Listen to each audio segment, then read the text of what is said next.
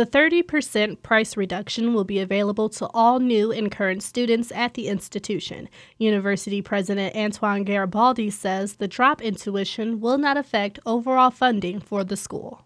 Any gap that we have created as a result of lowering the tuition from $41,000 to $28,000 will be made up by the additional students that we expect to enroll. Garibaldi says the university lowered the tuition to better compete with other public and private institutions in the state. He says the reduced price should provide assurance to parents and students that a high-quality college education is affordable and attainable.